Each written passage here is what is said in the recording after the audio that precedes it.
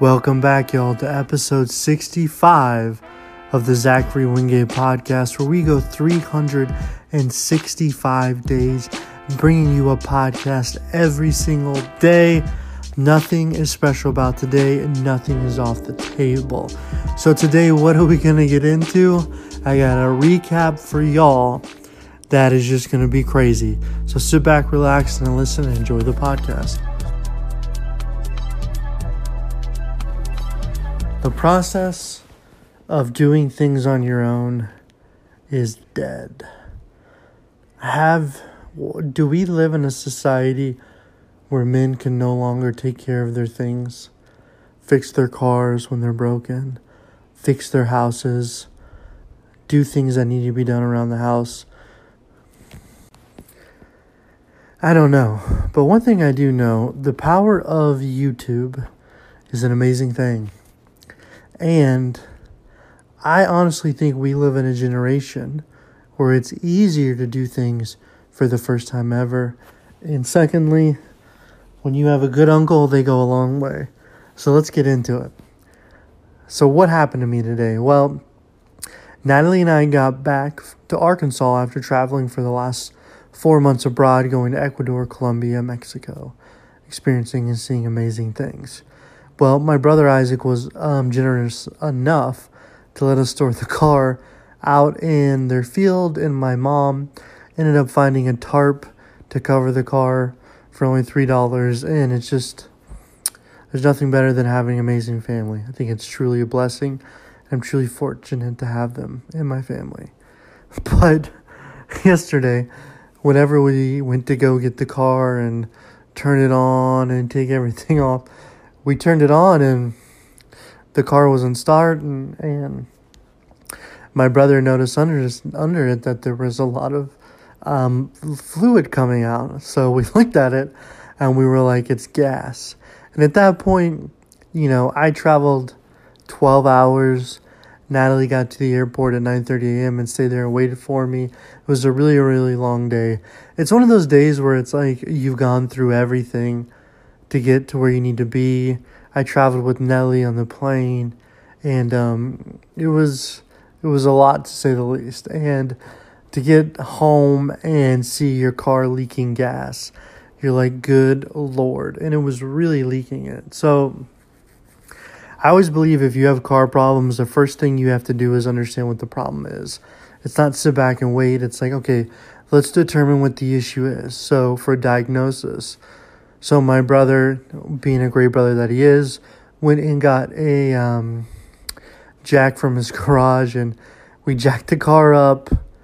We looked at it. We looked at the line, and in touching the line, I noticed that there was a hole in it. And immediately I was like, okay, that's the gas line. So I took some pictures of it, and I'm the type of person that I'm always going to Google it to determine if I can just do it on my own. And it's not like a pride thing or a price thing or anything that. It's really like a time thing. Like, can I get this done and take care of it so I don't have to deal with the headache of calling people, finding a shop that can do it, doing the parts, and going through this whole process where you're like, to me, that is more annoying than anything. And last time there was an issue with the car, it's a 2015 Toyota Corolla. The touchscreen was no longer working. And I was able to buy a touchscreen on eBay for $200. And originally I had it priced out for Toyota dealership. And they went ahead and priced me $4,000 on it. And I was like, you cannot be $4,000 to replace that stereo. So I watched one YouTube video. Okay. And I literally bought the stereo from eBay for $250 and put it in myself. So, it's like, that's just stuff you got to be able to do in this day and age, because the price, $4,000 for it, it's like, there's a point where it's like people are just trying to make money off you. So what I did, is I watched some YouTube videos, and I found one YouTube video, and I don't know why, but like when you watch YouTube videos on how to fix a 2015 Corolla, they're all like Russian speakers, and they're always like, if you want to fix your car, you must be able to do this, and it's very important, and sometimes it's actually dangerous. So you have to have fire extinguisher by car when you touch gas line. I'm like, come on, bro. It's like, there's just a lot of stuff like that whenever you're watching, you're like, I don't believe it. And they'd be like, whenever you release clips. So I don't know how familiar you guys are all with fixing a car or understanding it. I'm sure like this is going to be really common. So essentially what had happened is the gas line was leaking.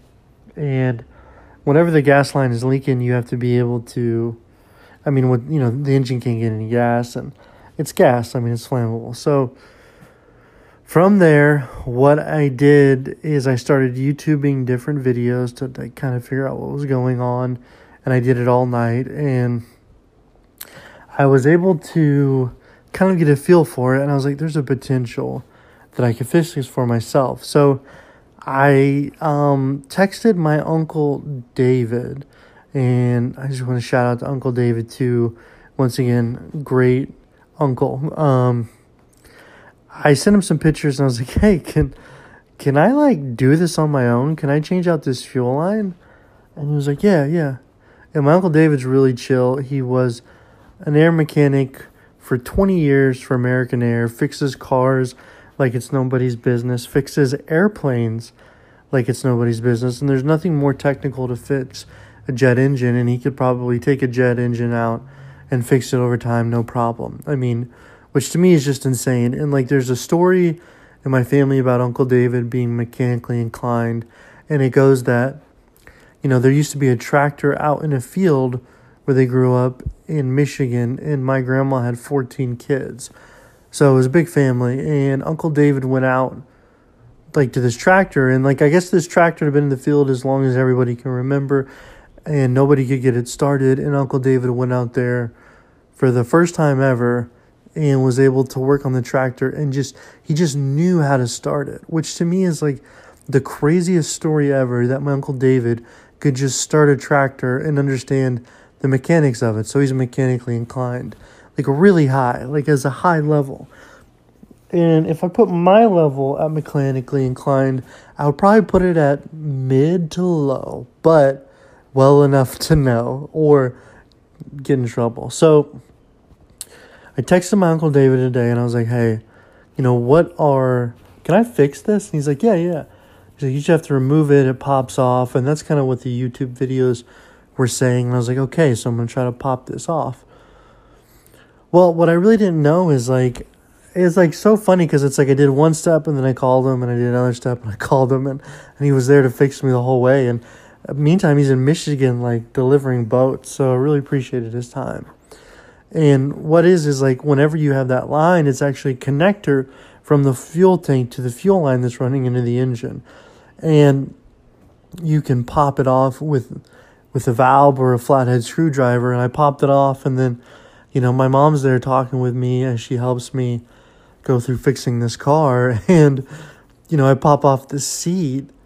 Well, essentially what happened is I called my Uncle David. I'm like, hey, I got it popped off. Like, I'm having issues getting to the tank, because I thought maybe I could reach up to the tank. I really didn't know what I was doing, in all honesty. I was like, I'll just figure it out as it goes. And my Uncle David is like, maybe most Toyota Corollas have a plate. So if you lift up the seats on a Toyota Corolla, there's usually a plate under it, and that plate goes to the top of the gas tank. I'm like, what the fuck? Like, I'm like, how? First of all, it's incredible my Uncle David just knows that. Like, he knows it like I know. I don't even know. Like, I don't even know anything like that. So he just knew it. And then, so I was able to get the gas cable off the tank. And then I looked at it, and these little mice had bitten into it. And that's why gas was leaking. So that's just one story. So the whole goal of today for me was to figure out if I could just get that tube off. Well, after you get the tube off, then the next goal is like, can I fix this? So then I'm like calling AutoZone, calling different mechanics, figuring out if I can fix this gas line. And eventually I talked to my uncle, and he's like, you're probably just going to have to make your own. And I'm like, what are you talking about? He's like, all you really need to do is just cut out the valves from the original tube and get a piece of rubber and fix it from there. He's like, I do it all the time and get 2 clamps. I'm like, what? So I'm like, this is crazy. But I'm like, okay, well, if my Uncle David's telling me this, then it's like, I mean, it's pretty much the gospel. Like, you could take that to the bank. So I'm like, okay. So I get my old gas line and I cut out the valves with a knife and I work the valves out. And then I go to AutoZone and I ask them if they have the correct gas line, and they don't. And then I go to Napa Auto Parts, which they did a phenomenal job. And I went in there and I was able to get the gas line. Once again, I have no idea what I'm doing. It was 5/16 rubber hose, cut it to 3 feet. I was able to get the clamps that my uncle told me to get, which he told me to get clamps and the gaskets for it. So I was able to do that and get the clamps, and then I go at Napa and I reach in my pocket and the clamp is no longer there. And I'm like, this is just that kind of day, blah, blah, blah. I drive to AutoZone. The fuel clamp that I cut out is somehow in the parking lot. I get it. Then I go to my brother Jason's house. I mean, this is just a family affair, right? And I needed a 12 millimeter to take, because I used my brother's 12 millimeter wrench, but it was just too much to get in there, and I needed a drill bit. And I knew my brother Jason would have it, and he's super organized, and I knew it wouldn't take him long to figure it out. So he gave me the 12 millimeter, and from there, I took the drill out there, and I had the rubber hose, the 2 valves, and I had no idea what I was doing. But I was able to essentially put the valves in, and I got it working on one part, but then when I tried to put the clamps on that I purchased, I loosened them up too much, and I couldn't get them back in. So luckily, my brother Isaac was coming back out to the farm, and I called him, and he was able to bring me the 2 clamps. And, you know, like as I reflect this, it's funny because I'm like, yo, this is just all family helping me with this. Like, family and YouTube and me just being super determined. And it just makes me really blessed that I have such an amazing family. And he brought the clamps out, and my brother showed up just long enough, just to critique me on everything I was doing with the tools, and how I messed up his tools. And it was just it was classic older brother, and it just made me laugh. And we had a laugh about it because I knew exactly what he was doing. He's just being my brother. And I was able to push the tube through, get the clamps, put the valve on, and sure as the day is long, that thing fired up and it worked. And I couldn't believe that I was able to get it to work, because it's in a 24-hour window. I never knew what that fuel line was. I had no clue. I didn't know anything about it. I had no idea where the fuel tank is in that car. And with the YouTube videos and the extensive help from my family, I was able to actually fix it. And I drove it, and I was like, wow. And it's amazing to me because obviously with the help of family, if my Uncle David, I don't think I would have figured it out. I know I wouldn't have. If my Uncle David didn't tell me what to do, there's no way. But that's kind of the experience. It's so amazing. Whenever it cuts time in half, and you're able to do things you wouldn't think you're able to do. So I just want to put it out there that, hey, just give it your shot sometimes. Give it your best shot, and you just can't be defeated. And for me, it was an interesting day. Not how I want to spend my holiday, but to have the car fixed is really, really a blessing, and I'm just so thankful and grateful for my family. So thank you for listening, and we'll talk to you tomorrow. Welcome back, y'all, to episode 66 of the Zachary Wingate podcast, where we go 365 days. Nothing is off the table. We touch on all topics, and today is no different than any other. So sit back, relax, and listen, and enjoy the podcast.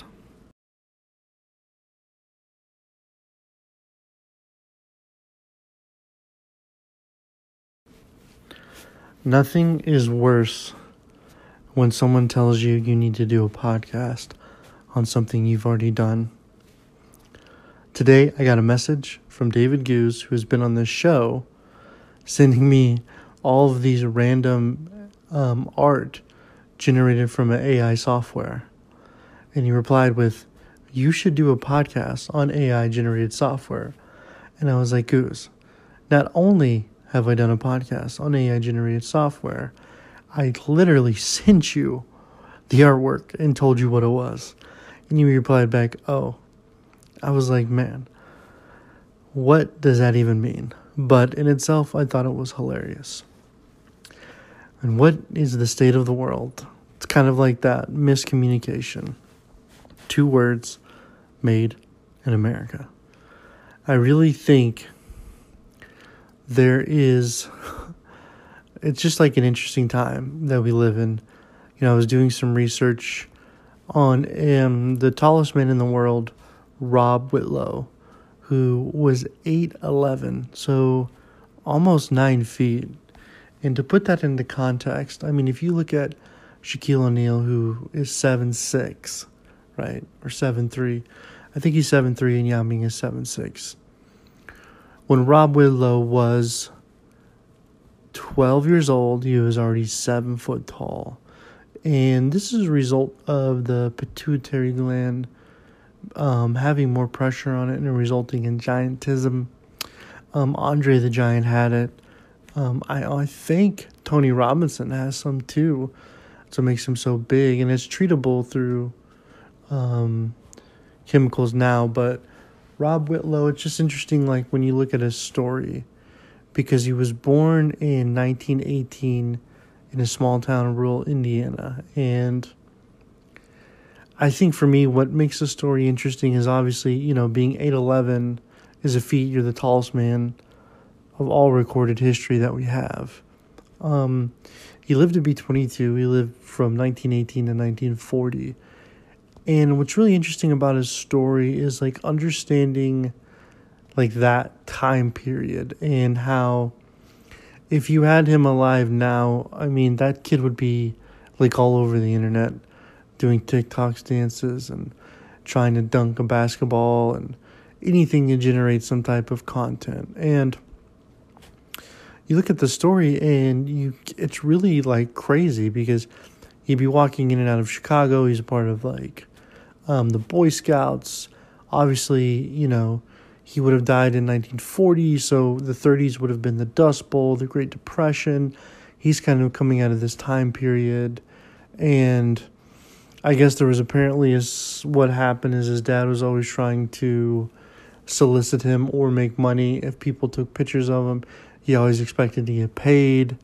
You know, there was kind of like this commodity value with him. And it's really interesting how he died because I guess, you know, he was a representative for a shoe company and he took it as a full-time job and he would fly around the country talking about shoes and doing things of that nature. But I guess a blister got on his foot and it rubbed the wrong way and it killed him. You know, eventually it would have killed him at the age of 22. And went in a small town. I mean, they built a big statue about him. But it's like really interesting because he also was a part of the Ringling Brothers, always wore a 3-piece suit. Probably lived a really interesting life from like 15 to 22 in all reality. But whenever you're 9 feet, I mean, that's insane. I mean, that is so tall because that means that he would be 3 feet taller than Yao Ming or Shaquille O'Neal. So you're getting into that, which when I read that story, it really puts into context what was going on during that time. And there's a really interesting time in American history. And you think about the conflicts of what's going on today. I mean, I don't even know where to begin. So I got my master's degree in international security, policy, studying the impacts of foreign effects, and you look at right now what's going on in relations with Saudi Arabia, OPEC meeting, which I don't know if you know this, but OPEC is 12 countries that meet that have oil, and there are countries from Saudi Arabia to, Colombia, Ecuador even is a part of it, and kind of shorting out the barrels. And what that's doing is creating this situation where it drives the economy up, and potentially Russia makes more money with the oil, with the dollar. And then now you have the United States not willing to sell jets to Saudi Arabia. A lot of military arms sales happen with Saudi Arabia. We sell the shield-fied air defense systems to them, and that helps with anything going on with Iran, because Iran is, majority of the time, backed and has partnerships with North Korea and Russia. So it's like just really weird timing, because it's like when you look at what happened in World War One, the shot felt around the world whenever the president of Serbia, I think, was killed, and how everybody kind of had policies and treaties set in place for a situation like this. And as a result of it, it drawed everybody into war. It wasn't like, that's what makes World War One so interesting, is the fact that so many legal policies and treaties were happening. And then you kind of look at the impact of World War One, which was the rise of fascist socialism, rise of dictatorship happening with Mussolini, Hitler, and no one can ever remember who the emperor of Japan was at the time, which is kind of funny that we remember all the Europeans, but we don't remember the Japanese.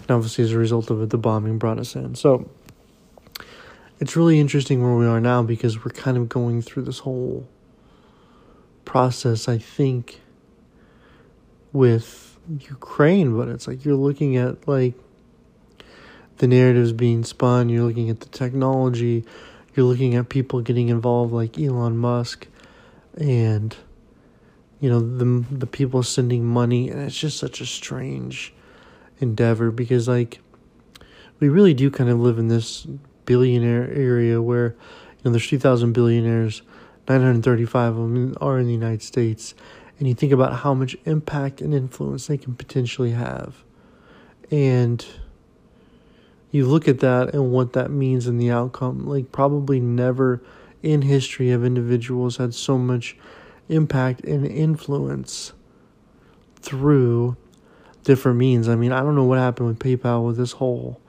if you are going to say anything that they deem negative or not PC, they could take out $2,000. And you have Elon Musk, who is the founder of PayPal, and his brother being like, if that's the case, you should just cancel your account. I mean, and PayPal retracted the statement and said it was an accident as a result of it. But that kind of impact and influence, it's like, I can't really, could you imagine being able to mold and shape the world we live in today based on what you're able to do? I think that in itself would be a pretty remarkable sensation. But I think about all of that correlating in kind of different time periods, even going back to Rob Whitlow, dealing with, 1918 and 1930, the impact of World War One, transitioning into the Dust Bowl and the Great Depression, and how there were government programs created for it, like the CCC, which is the Civilian Conservation Corps that built the majority of the national parks whenever the economy was having issues. What Franklin Roosevelt did was create those kind of that organization to help people spring out of the Great Depression. And here now, we're kind of in this environment where we can do that, but also there's so much wealth generated that people can do that as well. You had the Rockefellers, and you had, those types of family. You also had the, it's not the Carnegies, creating the Well Endowment for the Carnegie Libraries, also obviously philanthropists of the time, but the wealth and the information and the knowledge now can just go so quickly.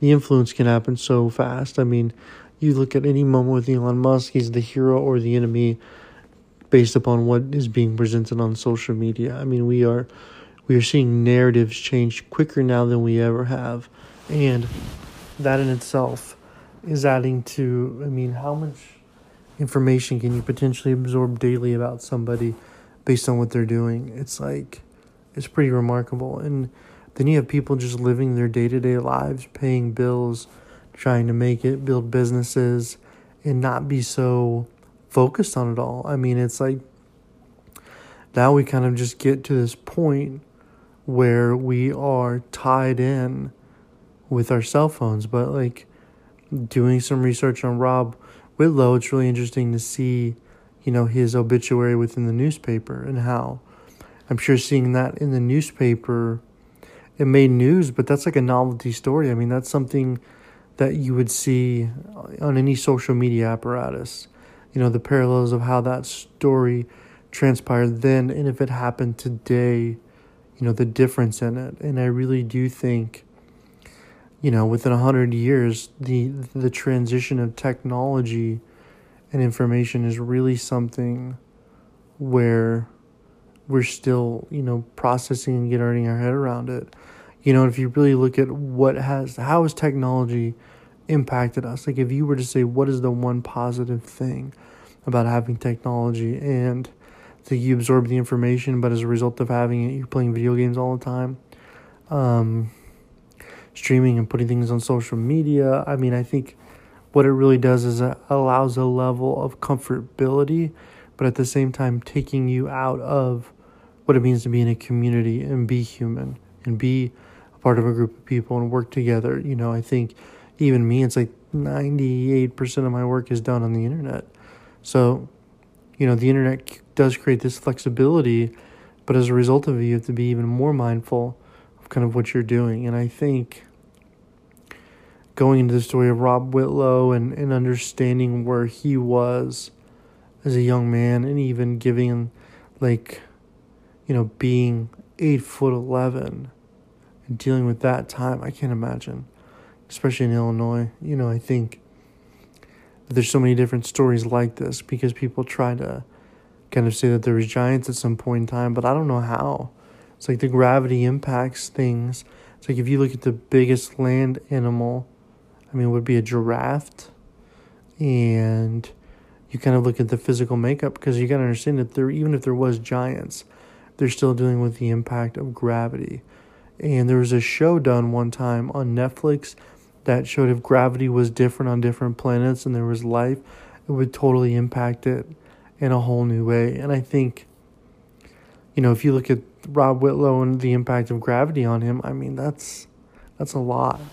Being 9 foot and dealing with a constant push. I don't even know how that boy got in a car. But anyways, just a random rambling over here, kind of going through my thought process of the day, and kind of getting the car is still running, able to get the gas hose in there running today, which is remarkable. It's amazing what you can do as long as you have some dedication to it and you don't give up at the first challenge, and you work through those different processes. I think that in itself is a skill and a talent. But that's where I'm at today, still here in Arkansas, enjoying it, seeing my family, my brother's birthday, living life like that. So, hope you guys enjoy it, and we'll talk to you tomorrow.